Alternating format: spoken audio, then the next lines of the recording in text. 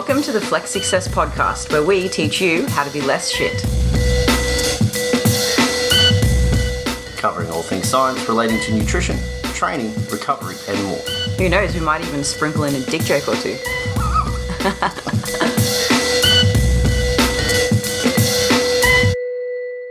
Hey everyone, you're back on the Flex Success Podcast. You're joined with myself, Dean, and the lovely Lizzy. Actually, yesterday on an interview, we were interviewing someone who weren't being interviewed. Don't worry, Flex isn't going anywhere. Dean said, "Hi, nice to meet you. I'm Lizzy." I did say that too. Were you nervous? No, it was just, I don't know what happened. I can't stop laughing about it. Every time I think of it, it gets funnier. So yes, hey everyone, I'm Lizzy. I'm Dean. That's not. Today we're here to discuss how to be a good coach, because we previously did a how to be a good client episode, and we thought we'd back it up, especially because about 30% of our client base at Flex Success are other personal trainers and coaches, and likely a big chunk of our listenership, is that a word? Yes. Yeah. Are coaches as well. But if you're not a coach, it might be worth having a listen to this podcast so that you know what to look out for if you are looking for a coach in the future or thinking of being one in the future. Yep, I've been asked that question many a times. Like, how do you tell who's a good coach? I'm like, oh, there's a list. There is a list. So we've come up with a list. Yeah, but this isn't, the world's most comprehensive list. We just tried to think of a few points, and, we rounded it up to 10, and then there was a couple more that we squeezed in there, so it may be a 12-point list. Some of them we're just going to skim over because it's not worth unpacking, because they're simple enough. Some are worth unpacking. Yes. So shall we start with a couple of simples? Sure, fire away. Number one. Or me? Needs to be qualified. Need to be qualified. Experience also helps. Mm-hmm. But recently, if you follow our page, you'll see that we're hiring. In the middle of the interview process, we said in the ad that experience helps, but what we're really looking for are these other qualities in a person. And same goes with a coach. It's not to say that if someone has no experience, they're automatically a shitty coach. It just helps. Yeah. Nothing more to say on that, really. Experience is really just the finesse of the coaching, I guess. Mm-hmm. Like, you can learn. The problem with experience being used as a primary mode of whether or not it's a good coach or not is that experience can be built on bad information. Whereas if they're qualified, theoretically they should be coming to the party with like good information to begin with, and then the experience typically finesses the approach, takes the actual qualifications that they learn and makes it better. Because online nutrition coaching is a relatively new thing, I don't know anyone that's done it for 10 plus years, but I do know lots of personal trainers that have been in the gig for 10 plus years that are terrible. I know some great ones too, but I know some terrible ones. And the time that they've spent doing what they're doing hasn't really seemed to sharpen their skills at all. Mm-hmm. If anything, maybe they're more and more pushed into their bro science corner. So, yeah, but that will be highlighted in a couple of these ones we have coming up too. I think those people that don't change typically will get found out by our list. Yeah, perhaps. So the next one is the ability to set SMART goals. So do you want to unpack that or shall I? You can go for it. Okay. So when a client comes on board, usually they're there for a reason. So we might say, why have you come to us? What can I help you with? And sometimes people have really specific goals. I want to lose 5 kilos by my wedding. So, they've got a quantitative, they've got a number, they've got a date. We can measure that. It's realistic enough. But some people are like, I just want to feel healthier, which is an awesome goal. But a coach should be helping you make that SMART, which is an acronym for specific, measurable, achievable, realistic, which I think are kind of the same thing, and timely. So if someone says, I just want to feel a little healthier, you can't really manage what you can't measure. So we need to find a way to measure that. Maybe it might be getting up in the morning and feeling refreshed, or maybe it might be decreasing your resting heart rate.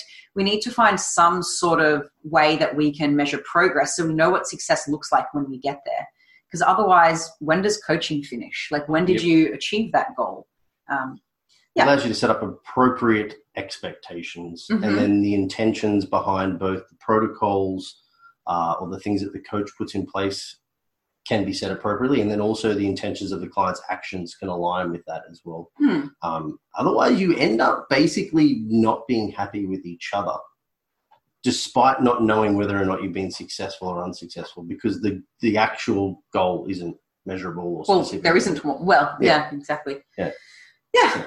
So do you want to go? I feel like I'm talking too much. That's all right. You're good at this next one too. The next one is about having informed consent, which not that many people are probably aware of, or at least are consciously aware of what that means. So, okay. So let's say somebody comes to us and says, "Oh my God, everyone!" I don't know why I'm mocking people like they're having this shit high pitched voice. All right, let's rewind. If someone comes to us and says, not in a whiny voice, I see people get up on stage. They look so happy and healthy and fit. I want to go and do a bodybuilding competition. Woo! That may be misaligned. So we might say, great, let's do a bodybuilding competition. And their expectations are to feel great, to be happy, to be healthier. But we know that people who get up on a bodybuilding stage, their lives are falling apart for the 20-week prep, usually. They're not healthy at all.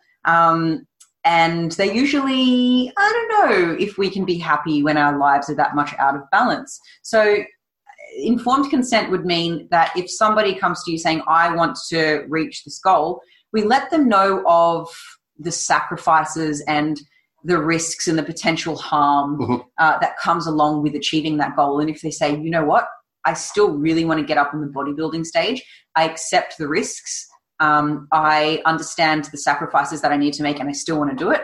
That's called informed consent. I have used an extreme example, bodybuilding, but the same goes for somebody that just wants to lose 10 kilos. Maybe they're an absolute party animal and they love going out. It might be like, hey, you know what? You can still party, you can still go out, but you might need to sacrifice a Bailey's for a vodka lime soda. Like make some sacrifices without totally limiting your social life. The entire point of this is that in order for you to be a good coach, you have to be willing to give your client the appropriate information on their goals, the good and the bad, the things that they may have to either sacrifice or not, in order for them to have informed consent. Whereas I think a lot of coaches that are essentially just out there to get a particular amount of money out of an individual will likely almost hide or not even want to discuss the potential negatives in fear of losing the financial client. Whereas if you're a good coach, you care more about the client, which is going to move down into one of our other points later on, and that is that you give them the opportunity to have informed consent. Dean and I, maybe we won't name drop because we haven't got their permission, but coached a couple. So I coached the husband and the wife. I don't do comp prep personally, and the husband wanted to do a bodybuilding competition. So I transferred his file over to Dean for the comp prep. You remember who I'm talking about? And we asked them to, let's all tee up a phone call and we can discuss the difficulties that might occur in your relationship and in life generally, because they also run a successful business. And they said, oh, you know what? Okay, let me think on it. They thought on it and they said, yeah, let's go for it.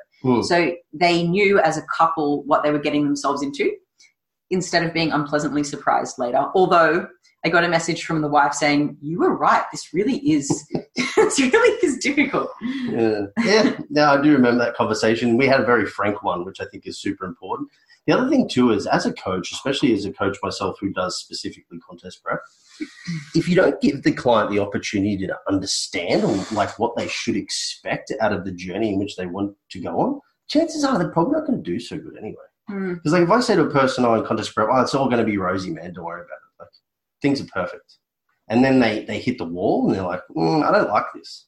Whereas if you go into a situation as a client knowing that your coach has got your back, has given you the truth, let you know the opportunity to have an informed consent, then you can go at it with, again, like... Yeah, this is Dean told me this would happen. Yeah. The expectations are appropriately set prior to engaging in the act, which is really important. So the next point is having a client-centric focus. No, this could... I mean, the overreaching target of this is that you have the client's intentions at heart. You have the client's best interest at heart. I've used the word intentions too many times.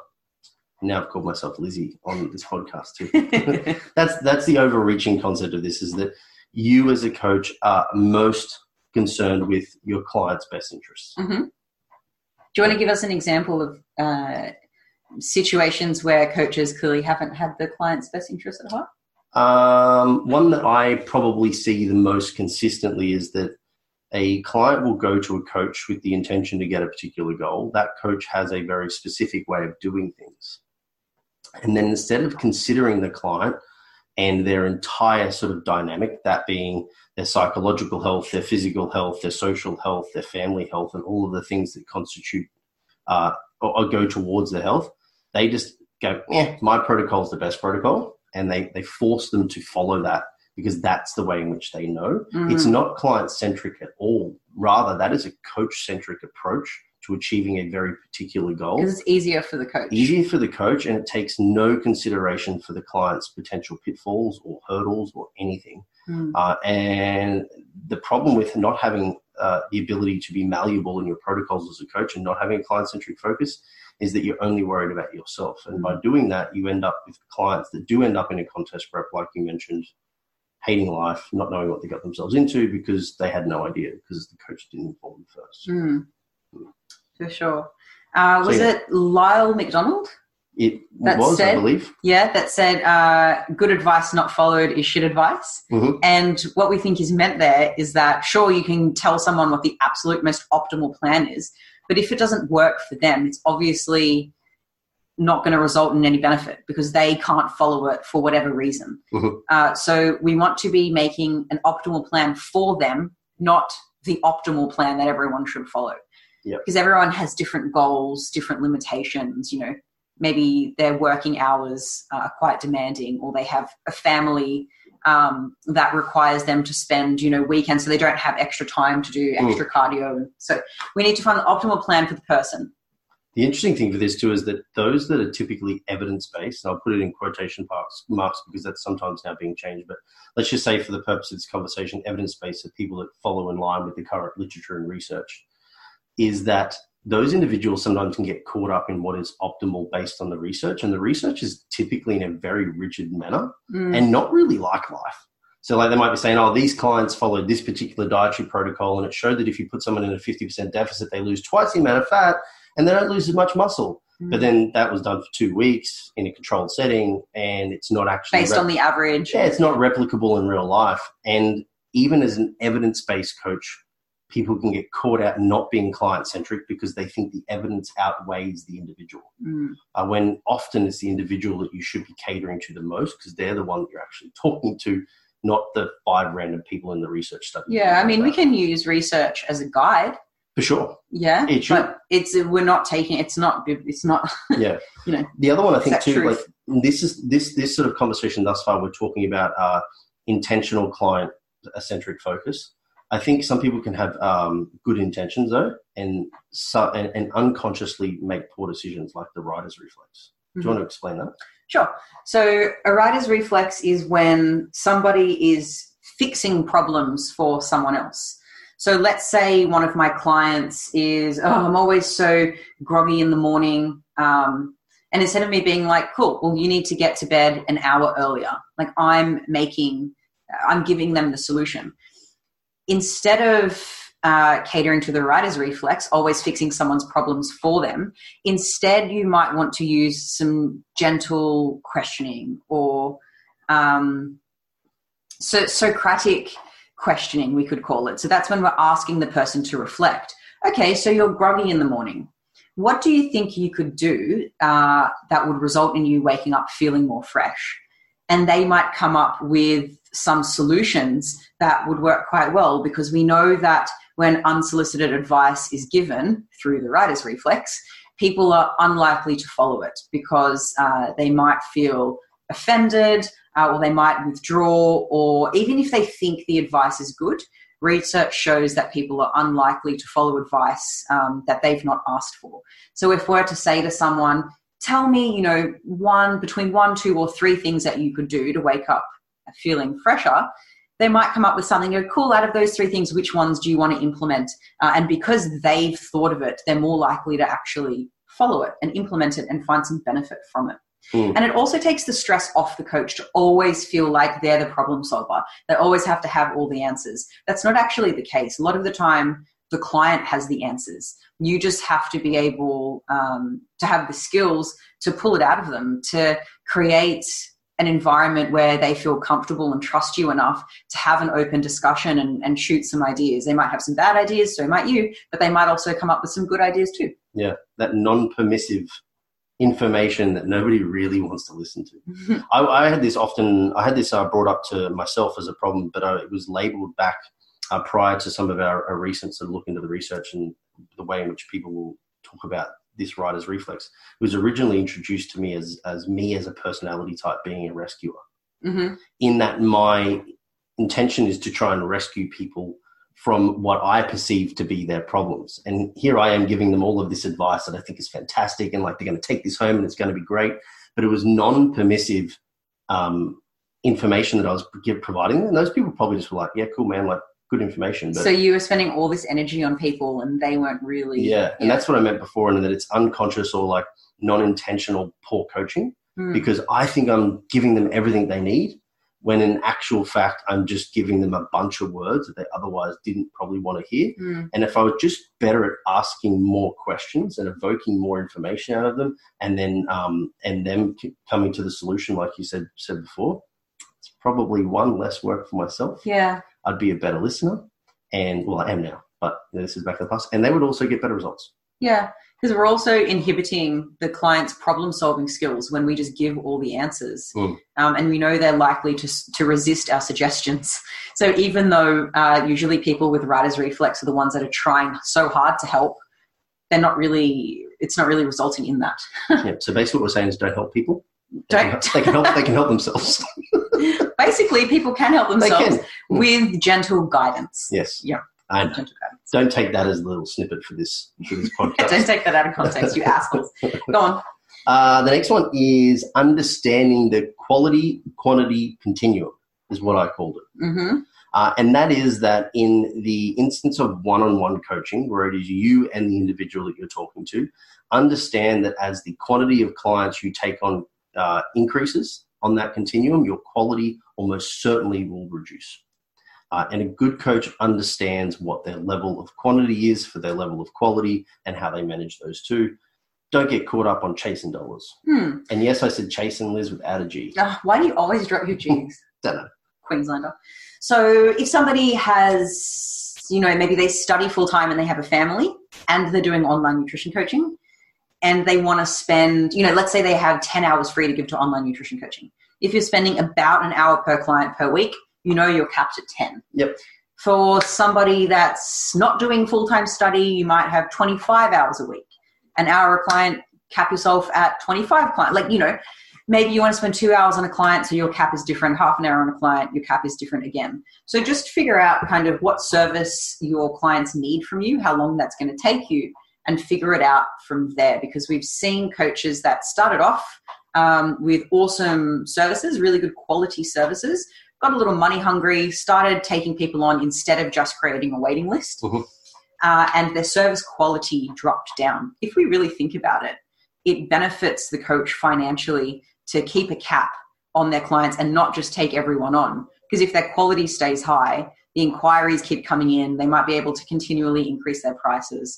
If their quality goes down, so does future inquiries, so does their ability to continue increasing their prices. So really everyone wins. Yep. Yeah. Plus you can sleep at night knowing you're a good person. Unless you're a psychopath. This is true. And you don't really care. Of which a psychopath wouldn't do the next one, which is to be more of a facilitator and not a dictator. That is true. I was going to say less of a dictator. In my role as a contest prep coach, there's certainly a little dictatorship, and I understand where it's important for me to sort of dictate what the client needs to do, because our goals are very time specific and they're also very severe. So don't get us wrong in thinking that nobody should ever be able to dictate some rules and expectations. It's not what we're saying, but rather to be more of a facilitator as a coach as a whole. Yeah, I mean, you can be flexible around the things that you dictate. So it might be like, look, you've hit a plateau in your weight loss.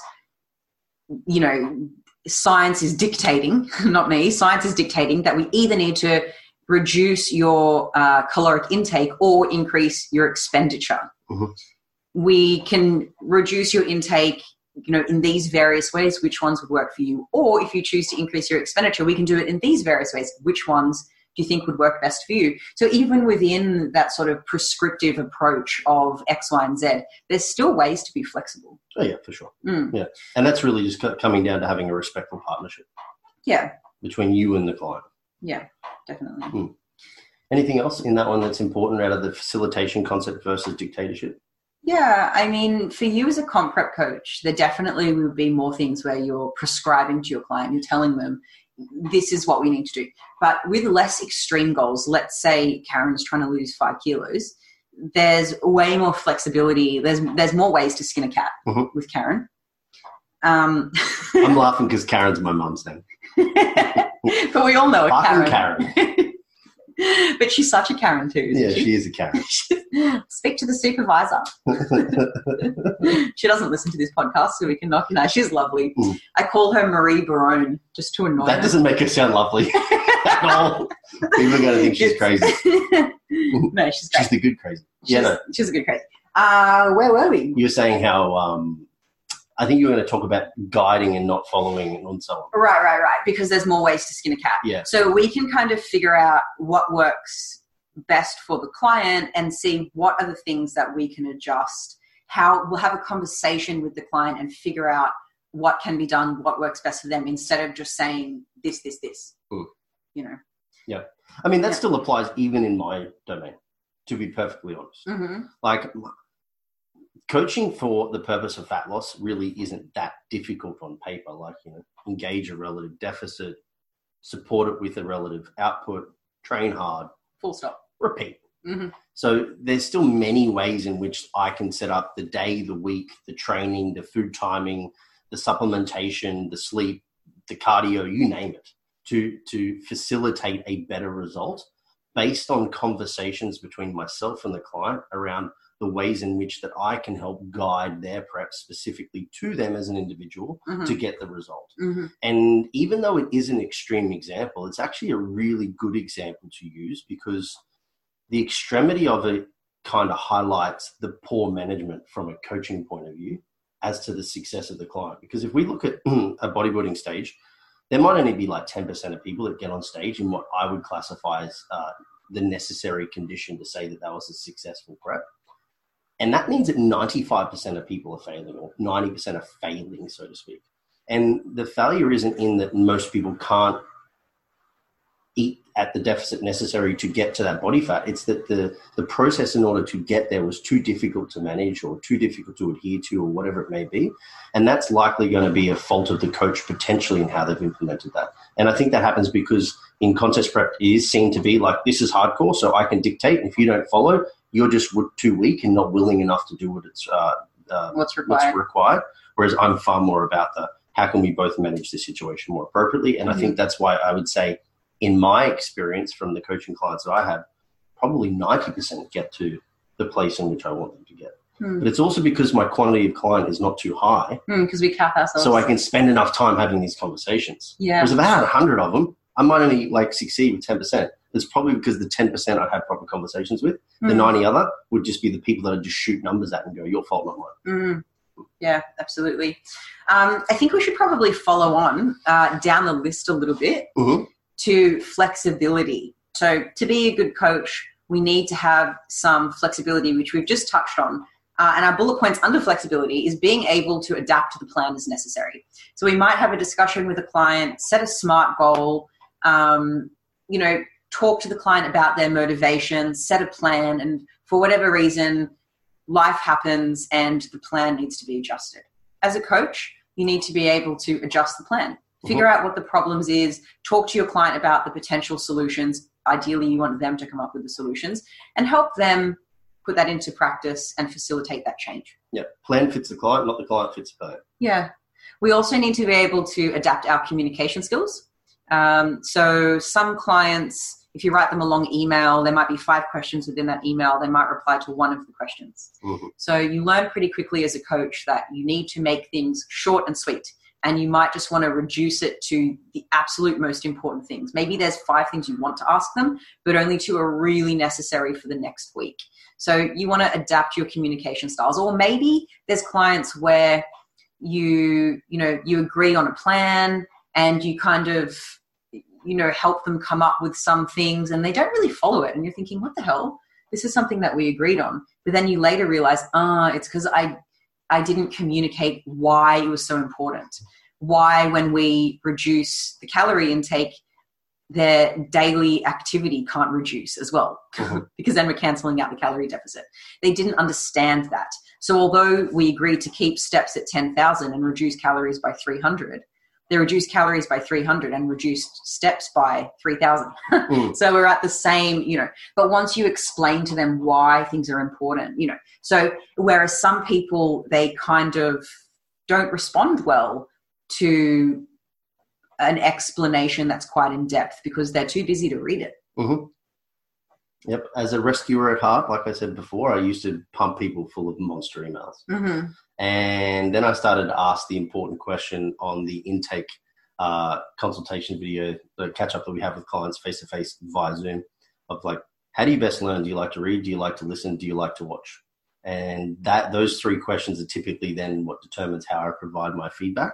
And there was an individual who's like, nah, if you give it to me in written format, I have ADHD. I'm going to read the first line, then I'm just going to skip to the end. So that person gets one-line answers from me and then sometimes some video. And vice versa. And that's part of adapting your communication skill and also your coaching style to suit the client. Yeah. The last point on having good communication skills would also be able to admit when you're wrong or you've made a mistake. Never. Not us, because we expect from our clients to be open and honest with us and admit when they've made mistakes. Maybe apologize if they've been abrupt or rude or something like that. So we need to be able to apologize when we make mistakes as well. Because we have some grace, or we have some room for forgiving clients for not being robots, for being humans, and they can forgive us as well. Yeah. I would hope so. Part of trust building, I would imagine. Yes. Now, this all ties back into this whole thing thus far. You need to be a good communicator. You have good communication skills as a coach. Are you introducing the next thing as having Yes, I am. We just spoke about having good communication skills. Did we? No, I missed that. No, I don't think we have. We did facilitator and then we're up to communication. Oh, my bad.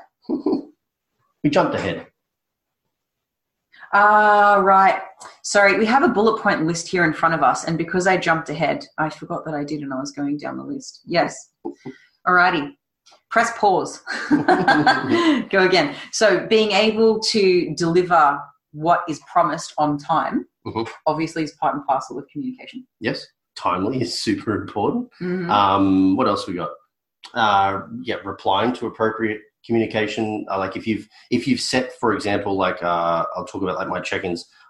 When I send through my check-ins for clients, that will get them by obviously in a timely manner, and then I want my client to also come back to me in a timely manner, which means my reply still needs to be timely as well, so that anything that we're implementing can be implemented in a timely manner also. Yeah, it's quite frustrating when you read a client's check-in, you reply to them with a couple of questions based off their answers. The plan will be a little different for the week ahead, but they don't get back to you for 4 days, so you've already lost 4 days of the week. It's very frustrating. So as a client, if you want to get the most out of your coaching, as well as expecting your coach to reply to you quickly, you need to have fast communication as well. Yep. And then we actually touched on the majority of the communication skills that we were talking about before as a part of that's because that's because I thought we were up to a different point. But we kind of like we intertwined them all, and that was the stuff we're talking about, being able to adapt your style of communication as well, whether it be video or verbal or auditory as well. So as a coach, part of communication would also be having an in-depth understanding of what you're talking about to the client, so you can simplify and condense a lot of important information into a few sentences. Because the client is very unlikely to have the level of interest in a topic like you do to sit there for an hour and read everything that you know on the topic. You want to be able to condense that into a couple of sentences so they know what they need to know to push forward with a plan. Bob's your uncle. Yep. Yeah. There's certainly, like you always, we listen to the podcast. I listen to it less frequently than you do, the minimalists, right? And they have their pithy answers, that sort of little bit at the end where you're just like, oh, that's the bit I was looking for. Yeah, like 15-word answer. 15-word answer that after a 50-minute podcast, and the only thing that people remember is the 15-word answer. That's kind of clients. Yeah. So like as a coach, you need to have the ability to sometimes just provide that pithy answer too, because sometimes that's all they're interested in. Yeah. As an example, I got an email yesterday from a client. Hi, Sarah, if you're listening. And she asked how much fruit is too much. And there's not an actual number. It's like it depends what your total calorie needs are, and does that bump you over your fiber, and like there's all these considerations. So basically the end of it was, well, how much do you want to have? Okay, 700 grams a day. If you experience this symptom, or this symptom, or it goes over your calories or whatever, then it's too much. So, instead of giving her, hey, here, read this study and here's this consideration, I was like, here's a bullet point list of things you need to look out for. Mm-hmm. Bye. And then she has what she needs. Yep. Cool. What's the next one? Emotional maturity. Are you sure? I think so. No, it definitely is. What do we mean by emotional maturity? When we were talking about what it means to be a good coach, I was trying to come up with some pithy ones. Yeah. And I said emotional maturity for me means lacking egotistical self-titillation. Titillation. And what I mean by that is that a good coach with good intentions often educates solely for the benefit of those that are listening, not to stroke their own ego to show people what they know and that the person who's listening does not. Right. So that's what I mean by egotistical self-titillation. They stand in front of a crowd and tell them what they know just so that they feel fucking good. Yeah. And that everybody thinks they're smart, not because they actually care if people learn. And there are a whole bunch of these people in this industry. Absolutely. So an example of that would be if I'm taking on a Gen Pop client, Karen, who wants to lose 5 kilos, I wouldn't talk to her about peak week protocols, right? Because it might make me sound fancy. I can use lots of big words, but she's not going to benefit from that. When is Karen going to use a peak week protocol? Yeah. If there's a competitor called Karen out there, I'm sorry. Again, it's unsolicited information for the purpose of making you feel like you're a smarty pants. Yeah. Yeah. Typically. And being able to simplify language and understanding your audience. Like some of our clients do have science degrees, so we can just speak more openly to them. But for clients who don't have science degrees, maybe they work in totally unrelated fields, we need to be able to simplify language, which doesn't make us sound as smart, but that's not the point. The point is to help them learn and implement positive behavior change to help them reach their goal. Yep. If I'm using language that they don't understand, who are you helping? Mm-hmm. Yep. Yeah, I often, whenever I've given a seminar, the greatest satisfaction I get, like the goosebump moment, is when somebody says, I learned the following, or I applied the following and it provided me this benefit. It's never like I finished and just went, oh, fuck, they must think I'm so smart. But there is a lot of egotistical stroking there from individuals that sometimes will just do that for the sake of their own benefit, not for others. And I think the way in which people project their information and provide their information to the public is really actually, you can kind of see through it pretty quickly. Some people are very genuine in their in their conversation, and they want people to learn and enjoy. And then there's other people that just like to talk because talking makes themselves feel good. Totally. So the next point is being able to have the emotional maturity to have confronting or tough conversations with your client, which at Flex Success we like to call the come to Jesus talk. If you feel a client's not being totally honest with you, that might be a come to Jesus moment where you're sitting them down, or they're just not willing to deal with any discomfort in order to reach a goal, but then they're also unhappy that they're not reaching the goal. That might be another reason to have a come to Jesus talk. But, part of being emotionally mature wouldn't be like, hey, Karen, you lazy bitch. It's more like approaching the conversation with compassion and understanding. Because that's what clients need from us, and they're not going to change when being shamed into it. No, nor are they likely going to realize that they need to help facilitate that change themselves. And secondly, again, if you make the decision for them yourselves and you say, I'll see you later, you did the following wrong, or you're going to do this, they're likely not going to benefit from that either. So even from a contest prep, again, to draw on my experience, is that if I don't think somebody's ready to complete their prep, I don't typically tell them that. I have conversations with them and essentially allow them to find their own way to that answer. Like I already know that that's probably the case because a lot of the actions aren't aligning with the supposed intentions. But if they can get there themselves, typically what then happens is there's a sense of relief. they can relax, they can start to implement strategies more appropriately, and then they move in a forward direction. Whereas if I tell them, all they've done is just now felt like they've failed themselves and also potentially me, which just makes the next process way harder to get them back on board again. So again, this is the whole thing, this facilitation of the product, guiding the client, that not of the product of the individual, is so important. And this is all about having really good communication skills. Totally. So we're nearly there. I think we're down to the last two. Being committing to the do no harm concept. Now, when clients come to some coaches who aren't very experienced, haven't reflected on what it means to be a good coach yet, they might think that to be a good coach, you need to get results. And that may be part of it. But if you're helping the client lose 10 kilos, which was their goal, but they were so grumpy when they did it because the rules were so strict that it led to the downfall of their relationship, or they were so tired all the time they fell asleep at the wheel and killed someone, or they were so mentally fatigued that they were shit at their job and they got demoted. Like we don't want to harm people in the process. We need to be committing to the do no harm concept. If the goal is extreme, of course, there might be some harm to somebody's social connection because they can't eat out as often, but we still need to be reducing the harm, obviously followed by informed consent. So what they're up for. Minimize as much harm as possible. I mean, I would hope that this goes without saying, but it doesn't, unfortunately. We do a lot of fix-it jobs at Flex Success where people have come to us like they've been through the wars with other coaches. Like you wouldn't believe some things other coaches put clients through. Those clients are usually, for me at least, the easiest clients because they've stuck to such extreme plans before that the things we're asking them to do, or the plans we've come up with together, it just seems so easy in comparison that they're very compliant. But I think as a coach, if you're a coach who has a client-centric focus, you by default should be committing to the do no harm concept. If you're a coach who has a goal-centric focus, then you are likely not committing to the do no harm. If the goal is just an objective goal, let's say, I'll get to X body weight. Like, ¿por qué no los dos? You can have both. Like, why not get the client to their goal without their life falling apart? It takes more effort from the coach's perspective.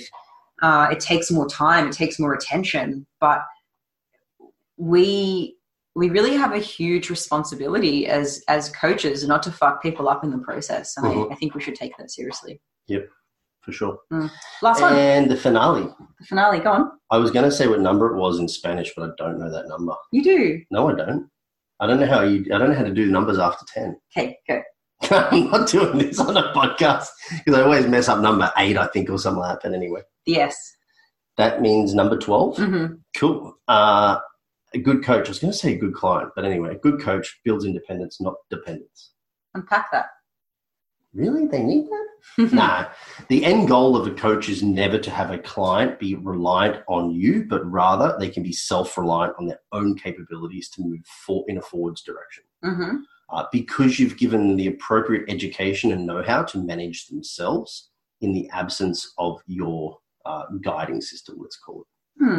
So in the process of coaching, it's really important that we understand where the gaps lie. And when the client leaves you, there needs to be an appropriate exit strategy so that you know they're going to either maintain the results that they've achieved when they're with you, or they know how to continue their progress without you if they haven't quite gotten to their goal yet. Someone might have a goal of losing 30 kilos, but they're only able to afford 10 weeks with you. So obviously you can't achieve the whole thing together. And some coaches think it's a good business model not to give away all the secrets so that the clients stick with them forever. There's enough people in the world, mate. We can flip clients that are, what's the word I'm looking for? Unconsciously incompetent. Yes, we can flip incompetent clients into competent clients and take on the next one. Yeah, easy. I always feel like whenever I finish a prep with an individual and then they move into doing their own stuff, when they come back to me, I think, I don't think you need me anymore. Because then when we have conversations, most of the time they're like, yeah, cool, I'm pretty much on board. I know which direction we're going to take. I really then comprehend for those individuals is because they're emotionally devoid of their own personality. They need somebody to control that emotional harm with some objective decision making when they subjectively are just in the hole. Right. Yeah. But yeah, I always sort of get kicks out of knowing that person is left knowing a lot and could manage it should they want to by themselves. Yeah. And Alan actually has a bunch of clients this year. I'm talking about Flex Coach Alan, who are he's got a good handful of prep clients that are actually doing their own preps, but essentially just using him on a consultation basis because of what he's taught them in the past, which is just super cool. That is really cool. That's really, really cool.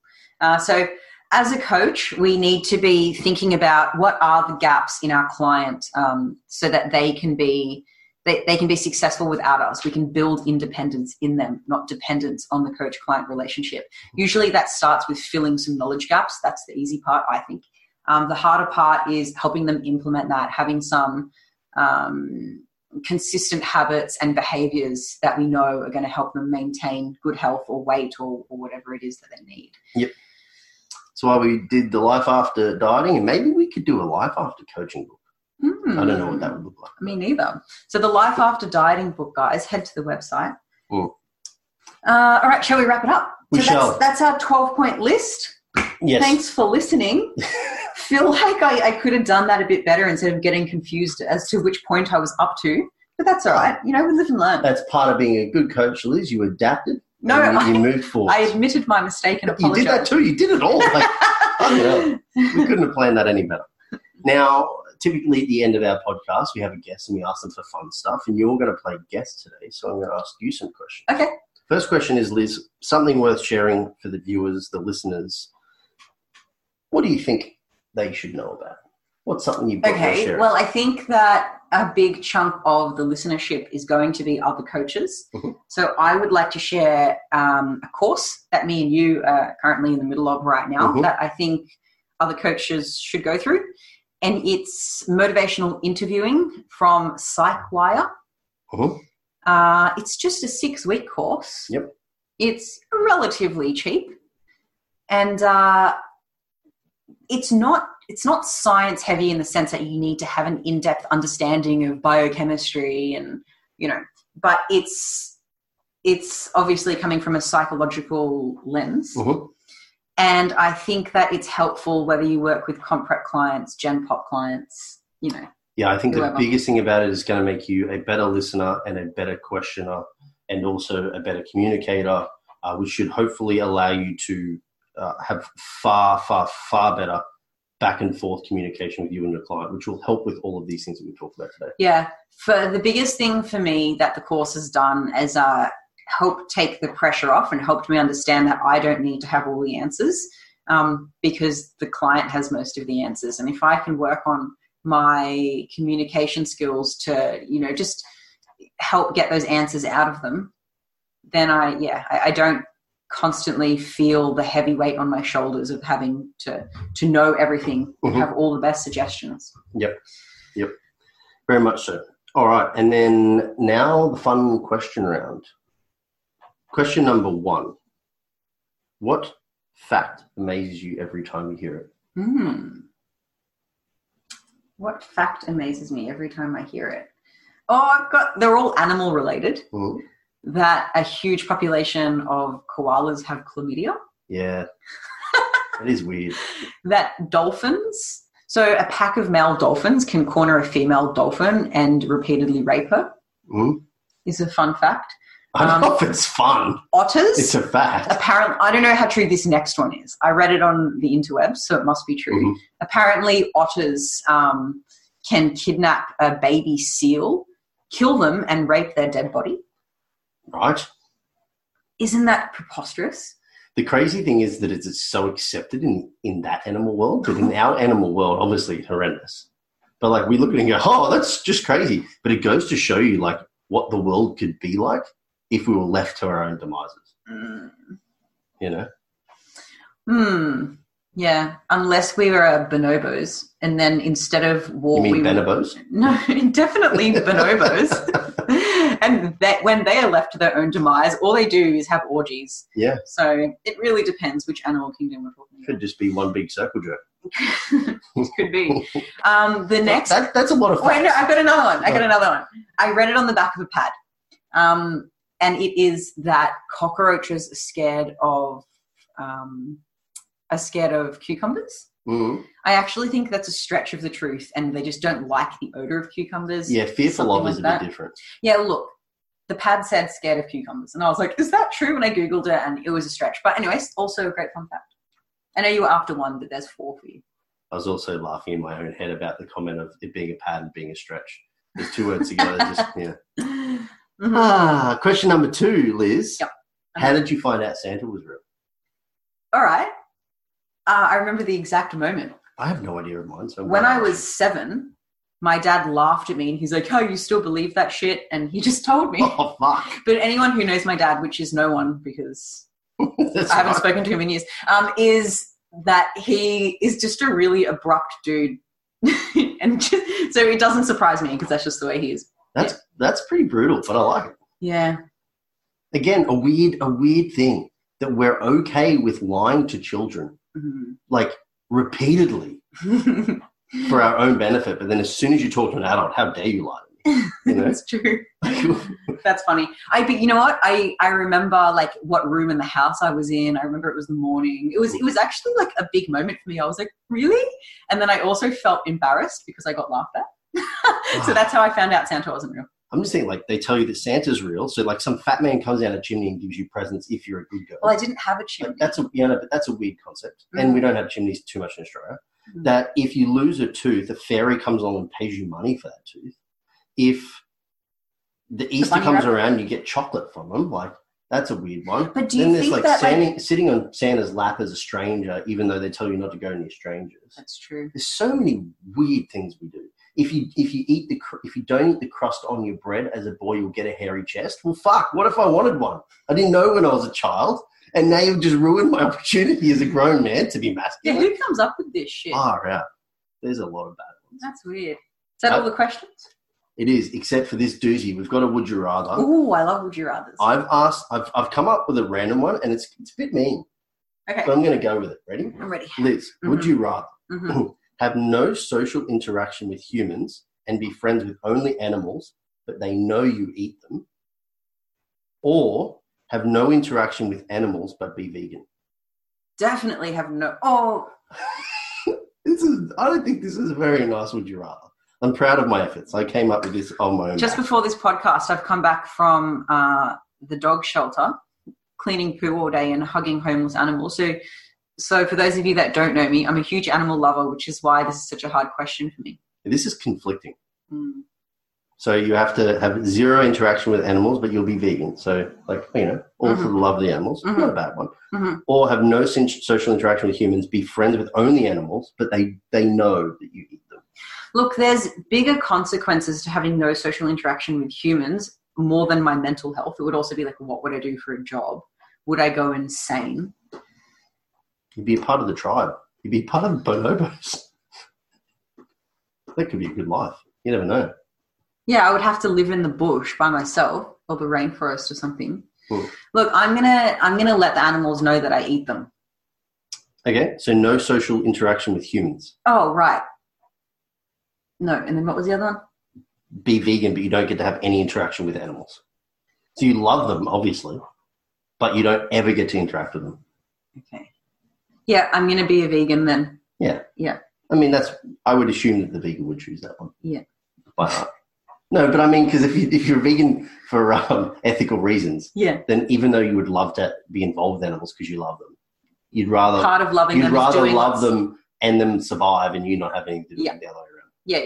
Because I have some friends who say that they love dogs, but they do things to actively harm dogs. I don't mean that they like punch their dogs in the face. I just mean like, I moved to an apartment where I can't have a dog, so I'm just going to put my dog down, like shit like that, right? Like you're doing things you say you love animals, but maybe you just love them when they're convenient. So I think part of loving animals is doing things that's uncomfortable or inconvenient for you because it benefits the animal. So there you go. That's why I've chosen that. Yep. Is that the last question? I like it. That's the last question. Can I ask you a would you rather? Sure. Would you rather have really weird nostrils, so they're like stuck together like this. Mm-hmm. For anyone that's Voldemort. not watching on YouTube, yeah, like a Voldemort nose. So like your nostrils are like stuck to the middle of your nose. Okay, so I'm either a what do you call the people at water polo? No, I'm a dancer. What's the dancer in the water called? Underwater dancer. Let's call them. Right, I'm going to ask you the question with my nose pinched like this because I'm into my voice. Or have an eye that's constantly twitching and it's like really off-putting when you're having conversations. So pinchy nose or twitchy eye? Yeah. Pinchy nose. Even if you have to talk like this? Yep, I'm a pinchy nose guy. Oh. The eye thing would be weird because like you're only going to be half visual. Everyone's going to always just be looking at the twitchy eye. I'd be looking at that pinchy nose, Michael Jackson. I'm still. There you go. I could be Michael Jackson. I'm okay with that. Yeah, mine's all minus the cool dance moves and the awesome voice. No, I'd take all of his and the multi-million dollars. I'm saying I'd be Michael Jackson with all of the good traits without the negative traits. Right here. Okay, without the boy touching. Yeah. Is that controversial? No. That's all right. Well, guys, thanks for listening.